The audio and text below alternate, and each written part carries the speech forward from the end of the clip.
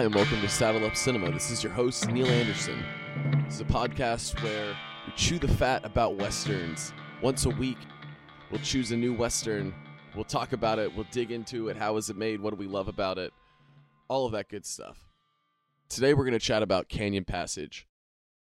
Now, this is a Western from 1946, made by the producer Walter Wanger and directed by Hollywood legend Jacques Tourneur. The film is based on the 1945 novel of the same name by Ernest Haycox. It stars Dana Andrews, Brian Dunleavy, and Susan Hayward. So a little bit on Jacques Tourneur.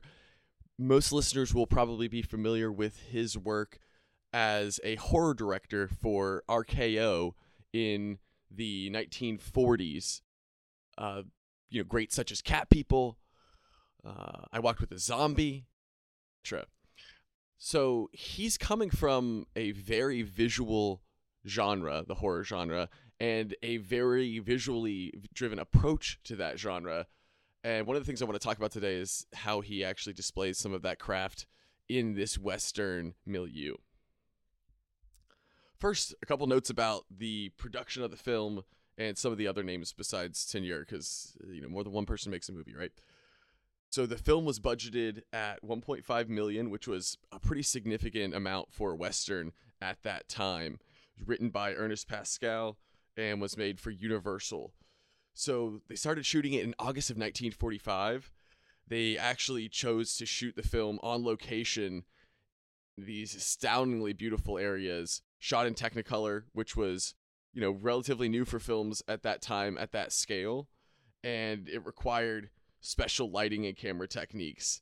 So the production was incredibly challenging, due not only to the weather conditions, which were inordinate, and the remote location, but also, Jacques Tourneur, which, God bless him, this is why I love the man, is so detail-oriented that he was not finishing days on time because he was trying to get that framing exactly right, trying to capture a precise bit of lighting. When they got the footage into post, it was edited by Milton Carruth, who was an editor who had worked with Tourneur several times on the films Cat People, I Walk with a Zombie, so they had a working relationship that was incredibly symbiotic, and you can really see the evidence of that in some quite artful transitions and fades that are placed into the movie.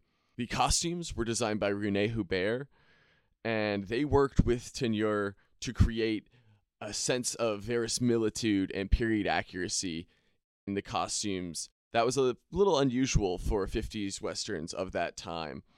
Hubert had previously worked on The Leopard Man, a Tourneur joint, and The Ghost and Mrs. Muir. The score is incredibly important in this film in the way that it links the various tonal, thematic, and character threads together. And this was created by Cyril Mockridge, who was a British composer who worked in Hollywood during the 40s and 50s. He's well known for his work on Western films like Red River and a personal favorite of mine, The Big Country. He composed the score for Canyon Passage using a blend of Western and classical music, incorporating themes and motifs that kind of reflected themes of romance, friendship, adventure. This score was actually, nominated for an Academy Award at the time, and I think if you still crank it on, this thing functions as a great kind of classic Hollywood orchestral Western score. Edward Crunkier shot the film, a veteran cinematographer who would go on to make 140 films in his career. He was picked primarily for his ability to work with the Technicolor technology, but he creates gorgeous images with the use of these Northwestern landscapes in the film. There's a wonderful use of light and shadow in certain scenes, and I think that might be a little bit the influence of Tourneur if you watch some of his other movies like Cat People and his play with chiaroscuro lighting. The final product is undeniable, though, visually. Canyon Passage was released on August 20, 1946. It received mixed reviews from the critics. Some praised the cinematography and performances, while others criticized the slow pacing, lack of action. The film was a moderate success at the box office, grossing $3.3 million in the US and Canada, and it was nominated for Best Score and Best Cinematography, but it won neither of them. In the past few years, though, from my sense of it, is that this film has gained a lot of steam in the cinephile community. It has a reputation as being a kind of special Western, a jewel in the rough. And that was 100% my impression of it. Diving into the movie a little bit, we open on this kind of wonderfully guttural rain scene in Oregon, setting the template for the elements being something that these characters have to struggle against, along with, everything else in the movie. And I just immediately thought it hasn't stopped raining in Oregon in 200 years, apparently.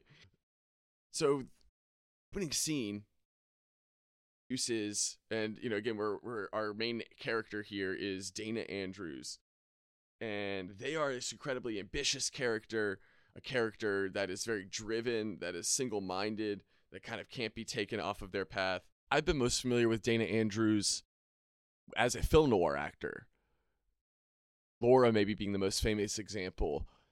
He often plays the detective character or the cop character, someone who's doggedly pursuing a femme fatale or some mystery.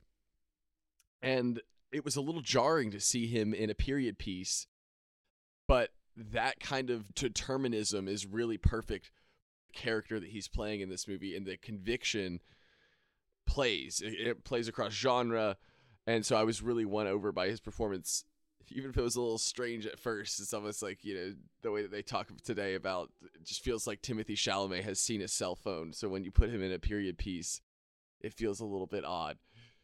But like I said, I get over that quickly. It opens with him talking to a shopkeeper character that he is in business with, or that he provides goods to. And he talks about the idea of choosing your own gods. And the idea that, man can kind of choose his idols, choose his fate. Introduces this kind of idea of free will that's going to play out. The rustic tones visually, even in these early scenes when we're inside the city of Portland, are incredibly evocative. They give us these kind of warm maroons. They give us these different shades of brown. And we feel that we are in this time period, in this space. Gorgeous dolly shot show the kind of elegance of new clothes that main actress is, introduced in, and that's just this flourish from tenure that you wouldn't necessarily get from a director who's less adept. And this is, of course, the great Susan Hayward, who's going to play a big role in the rest of the movie. There's wonderful background scenes. One of the best, I think Roger Avery said this once in a podcast, one of the best marks of a good director is how their extras are directed. And this film, in the background of the Portland scenes, you're seeing horses stuck in the mud. You're seeing, hustling and teeming streets. So Dana Andrews steps out of the shopkeeper's office to the street and into a saloon where he's given a new job by a guy that could only have been the model for the Monopoly Man.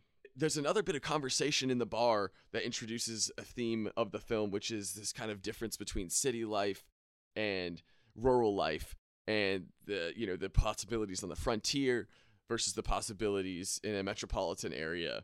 Something that's hard to conceptualize for us now, where we have access to the internet anytime, anywhere, but you were really cut off from culture completely in a way that is almost foreign, I think, to us, unless we kind of step back to think about it. In the bar, there's a conversation about a suspension bridge being built in New York, when we've just seen a cowboy stumble on a wooden plank that acts as a makeshift bridge in Portland. Another fascinating bit of conversational dialogue introduces this connection between the idea, windows, being able to afford windows, being able to have windows, being able to see out as a sign of civilization.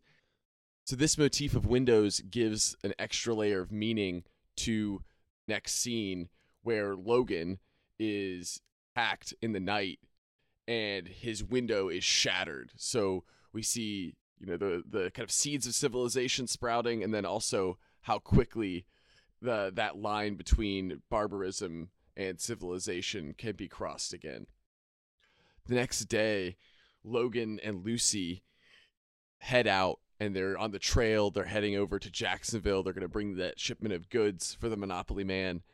And this is where we get a beautiful series of lyrical fades.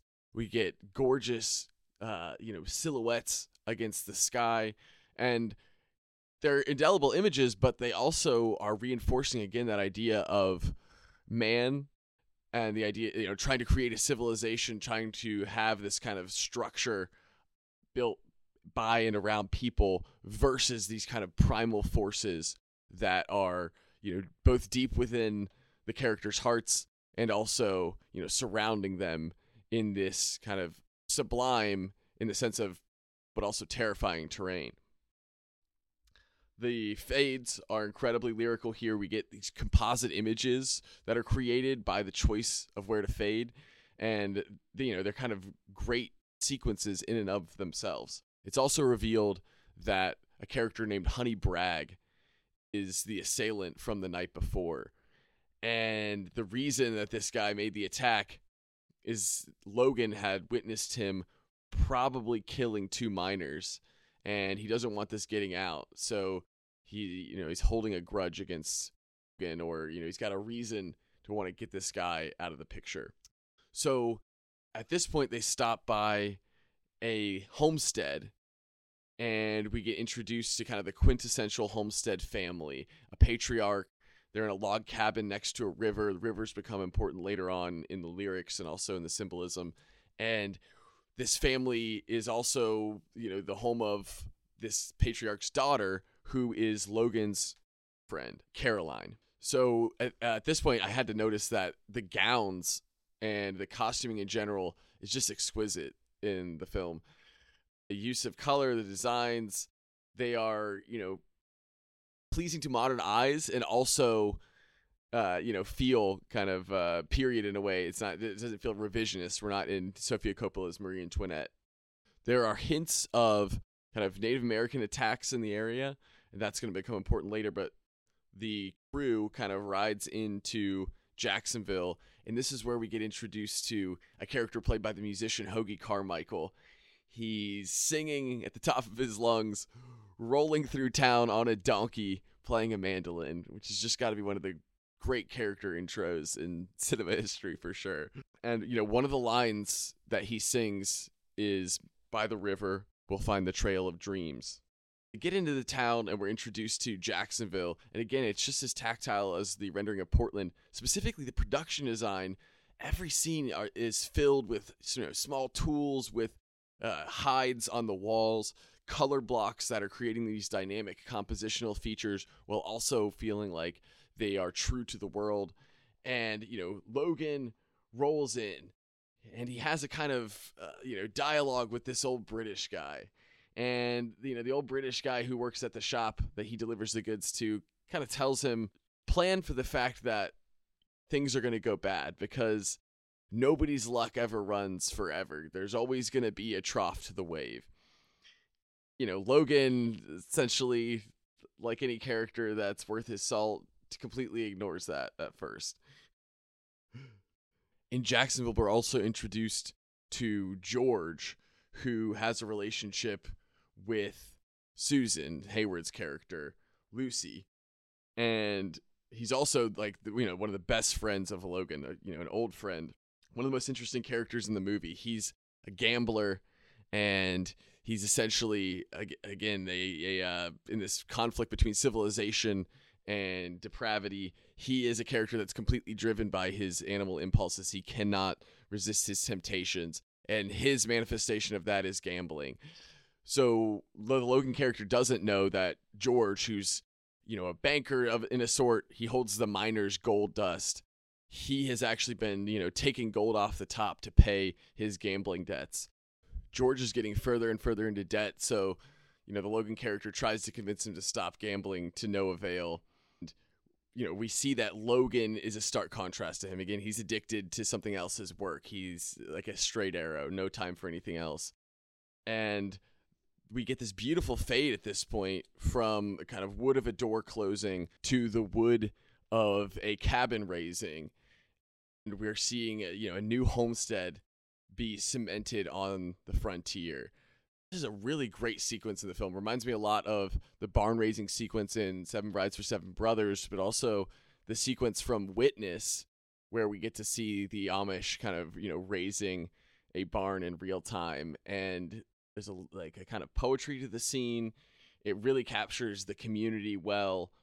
And my favorite part of it, though, is the conflict that's introduced at the end, where this whole kind of jubilant atmosphere is, just the wind is taken out of it by this native group that comes up, and they're not stereotypically depicted at all. They speak in their own language, and only one white character understands them, and he translates for the rest of the group.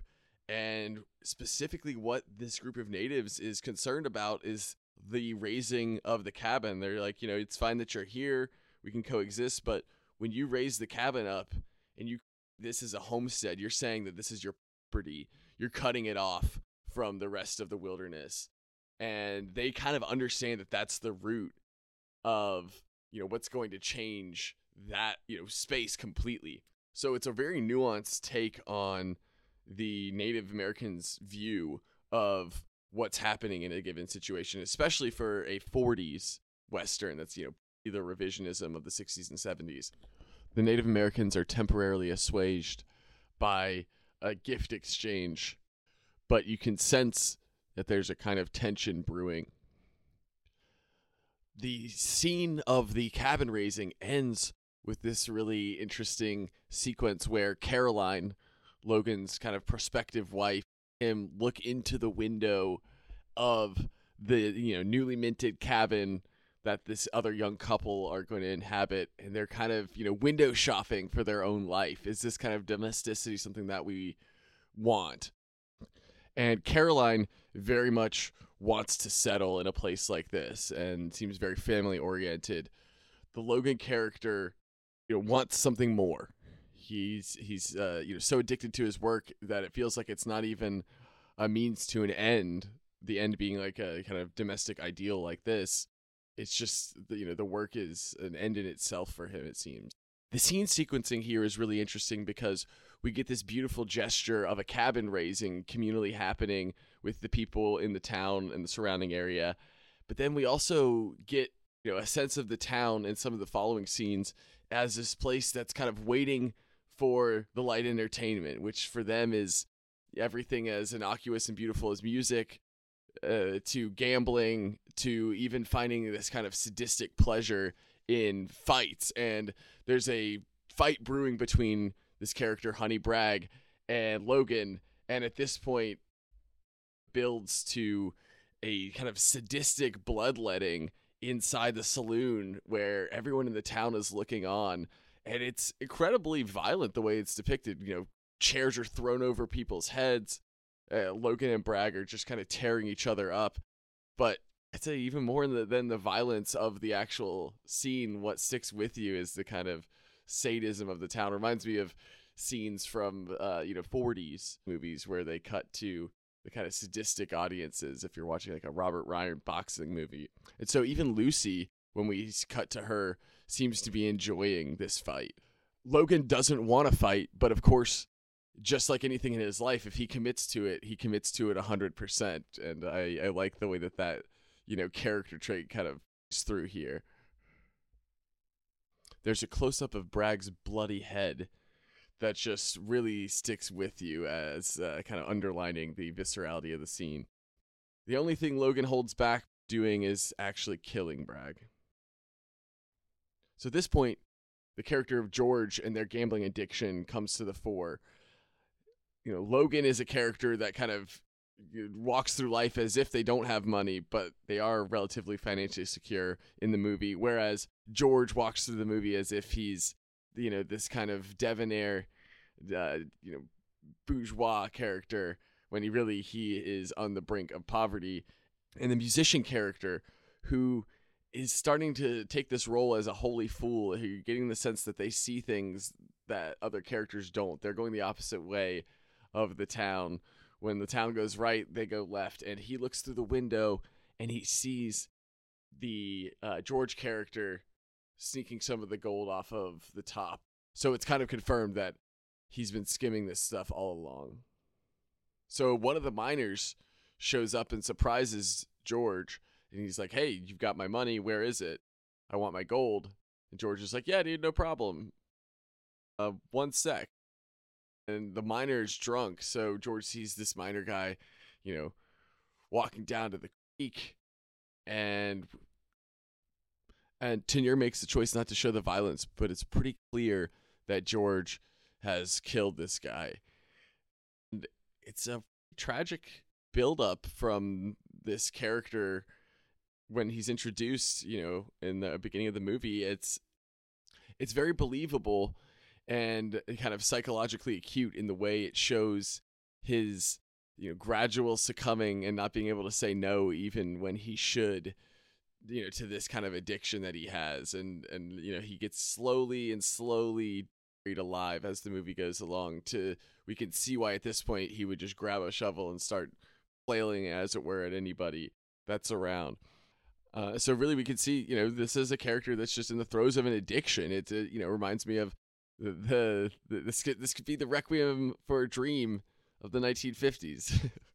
As all this is happening, Logan visits his girlfriend out on the homestead of her father, and they have a beautiful walk against a sunset that's very evocative of the, Francis Ford Coppola Outsiders film, when the kids are in that kind of country refuge. I think it's an old church or an old library or something, old schoolhouse.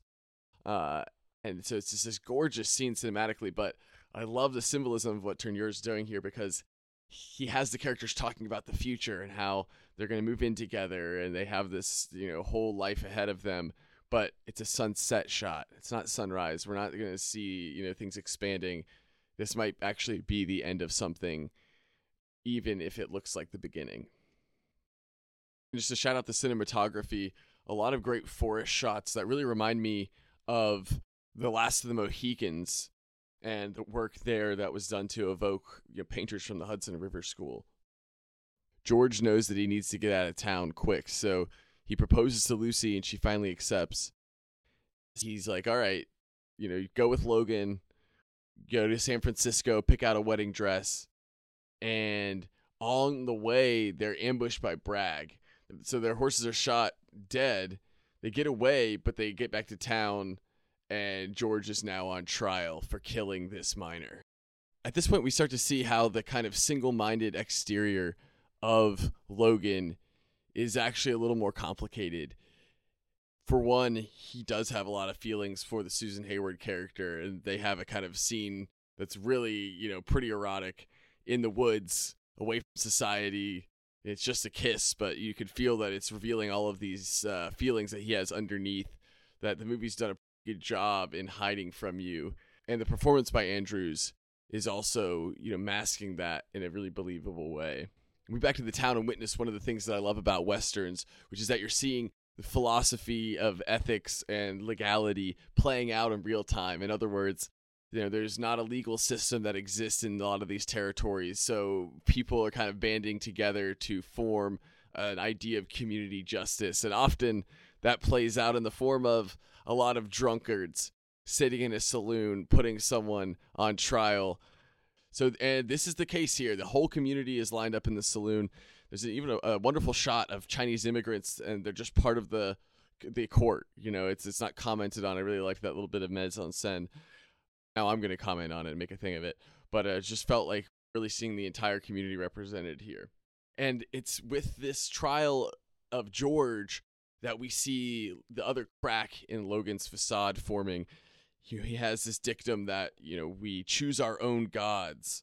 We can use reason, right, rather than just being driven by our sentiments. And yet he seems to know on some level that George character has probably done this crime, but he just feels for the guy, and he's going to try and let him get away. And that's what ultimately he does. He kind of lets this character out the back door to try and let him escape, even though he knows that logically and ethically it's probably the wrong thing to do. So we get, at the end of the movie, a kind of complete reversal and humbling of this character in terms of our ability to choose our own gods.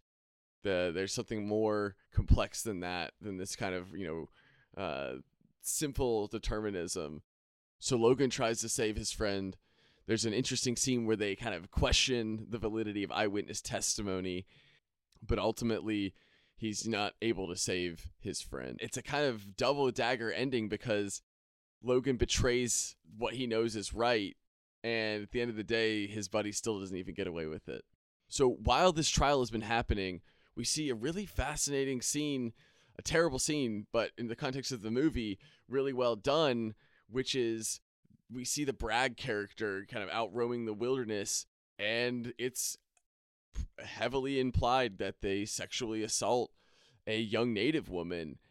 And I mention this because, one, it's not depicted graphically in any way, it's just implied, but it gives the native characters, when they come in and perform what they're going to do next, which is, kind of pillaging through this entire town and razing it to the ground, these settlements, this log cabin that we've seen razed earlier in the movie, all of it is kind of like brought to the ground in this violent, cathartic cleansing by fire. But there's a motivation for it. You understand why these characters, the natives, have, this tenuous peace between them and the settlers that we've seen being brokered throughout the movie, why it's suddenly broken.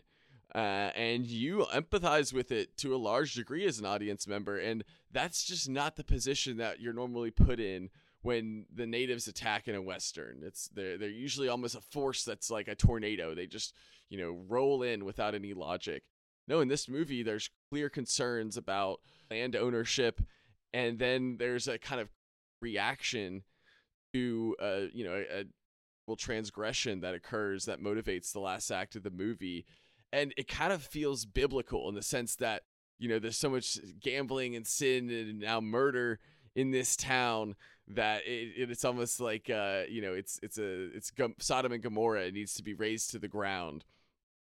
So, of course, not only do we get the nice, bookend of you choose your own gods being questioned by Logan by the end of the movie, of course, the British characters, advice that your luck is going to run out has now ultimately proved to be true as well. And the violence at the end of this film is truly shocking. The way that this community, which you've gotten a sense of, is dismantled in front of your eyes is convincingly done. The edits are quick, and the score is, really kind of ramping up. And I say the edits are quick contextually in terms of the rest of the movie. They're quicker than everything else, and so you're getting a sense of the action, but everything is kind of building to this ultimate. In fact, some of the violence reminded me of the intensity of something like Ulzana's Raid, and it's really where you can kind of see, oh yeah, Jacques Tourneur was a horror director, and when he wants to horrify you, yes, he can do it with shadows and sound, but he also can, show you images that are going to make you feel what you're watching. And with a kind of, post near-death experience clarity, after all of this, Logan's girlfriend, breaks off the engagement, and he kind of realizes that he needs to be with the Susan Hayward character. So the sun is finally set on that relationship.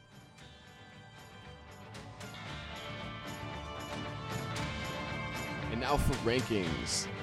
So every week we do a ranking section where we give each movie a rating out of 5 stars. And we also will rank each movie against the last one. So we'll be creating our kind of own personal ranking of the canon of Westerns that we're reviewing on this show. This is the first episode, so it won't be hard for Canyon Passage to make number 1. In terms of the star rating, I was just really taken by this movie, honestly. The colors are incredibly gorgeous when you think about it and, after images in your head, you just want to dive back into that world. The dialogue is wonderful. There's a lot of kind of callbacks within it.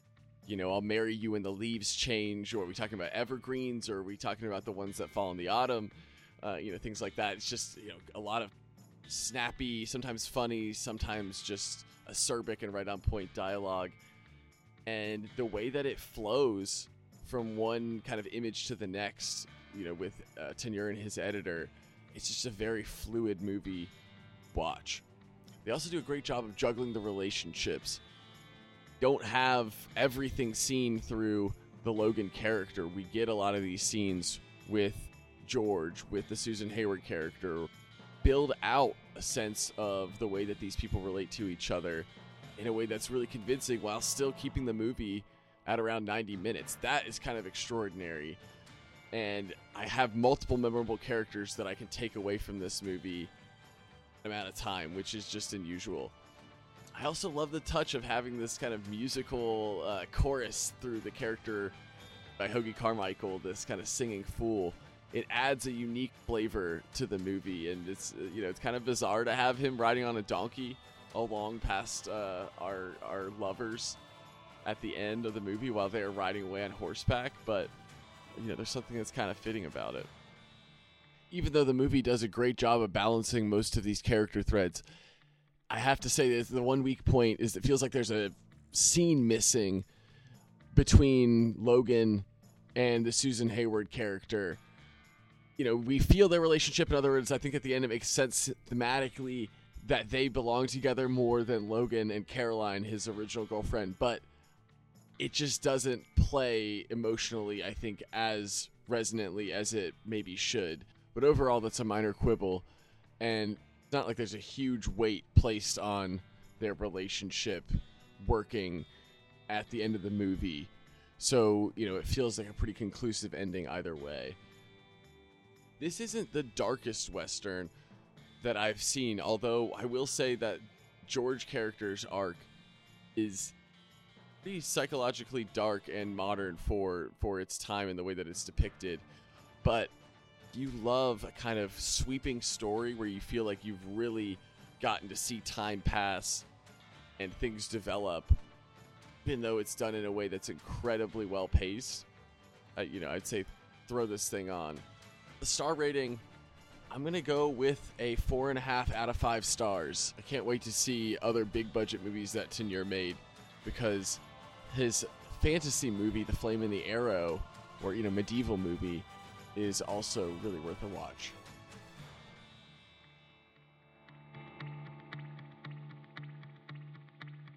And now for the recommendation section, where we pair all of our movies with something from beyond the year 2000. For today's recommendation, I'm going to have to go with The Ballad of Buster Scruggs. The Coen Brothers, kind of a predictable choice. I'm not always going to pair a Western with a Western, but between all those storylines, you kind of get a sense of a Western community or communities in the way that you do in this movie. Plus, it's just the Coen Brothers. It's a great movie. Everyone should go rewatch it at any time. But I think these would pair well together because there's enough different tones that you wouldn't be kind of stuck in a monotonous night. Well, thank you all for listening. If you have any comments or suggestions, feel free to send them to me at my Twitter, @SaddleUpCinema. And find me on Letterboxd, Neil Anderson. You'll see an orange profile pic. Please rate, review, and subscribe, and tell your friends if you liked it. Feel free to check in next week when we talk about a Lucio Fulci Western. Until then, don't let the grass grow under your boots.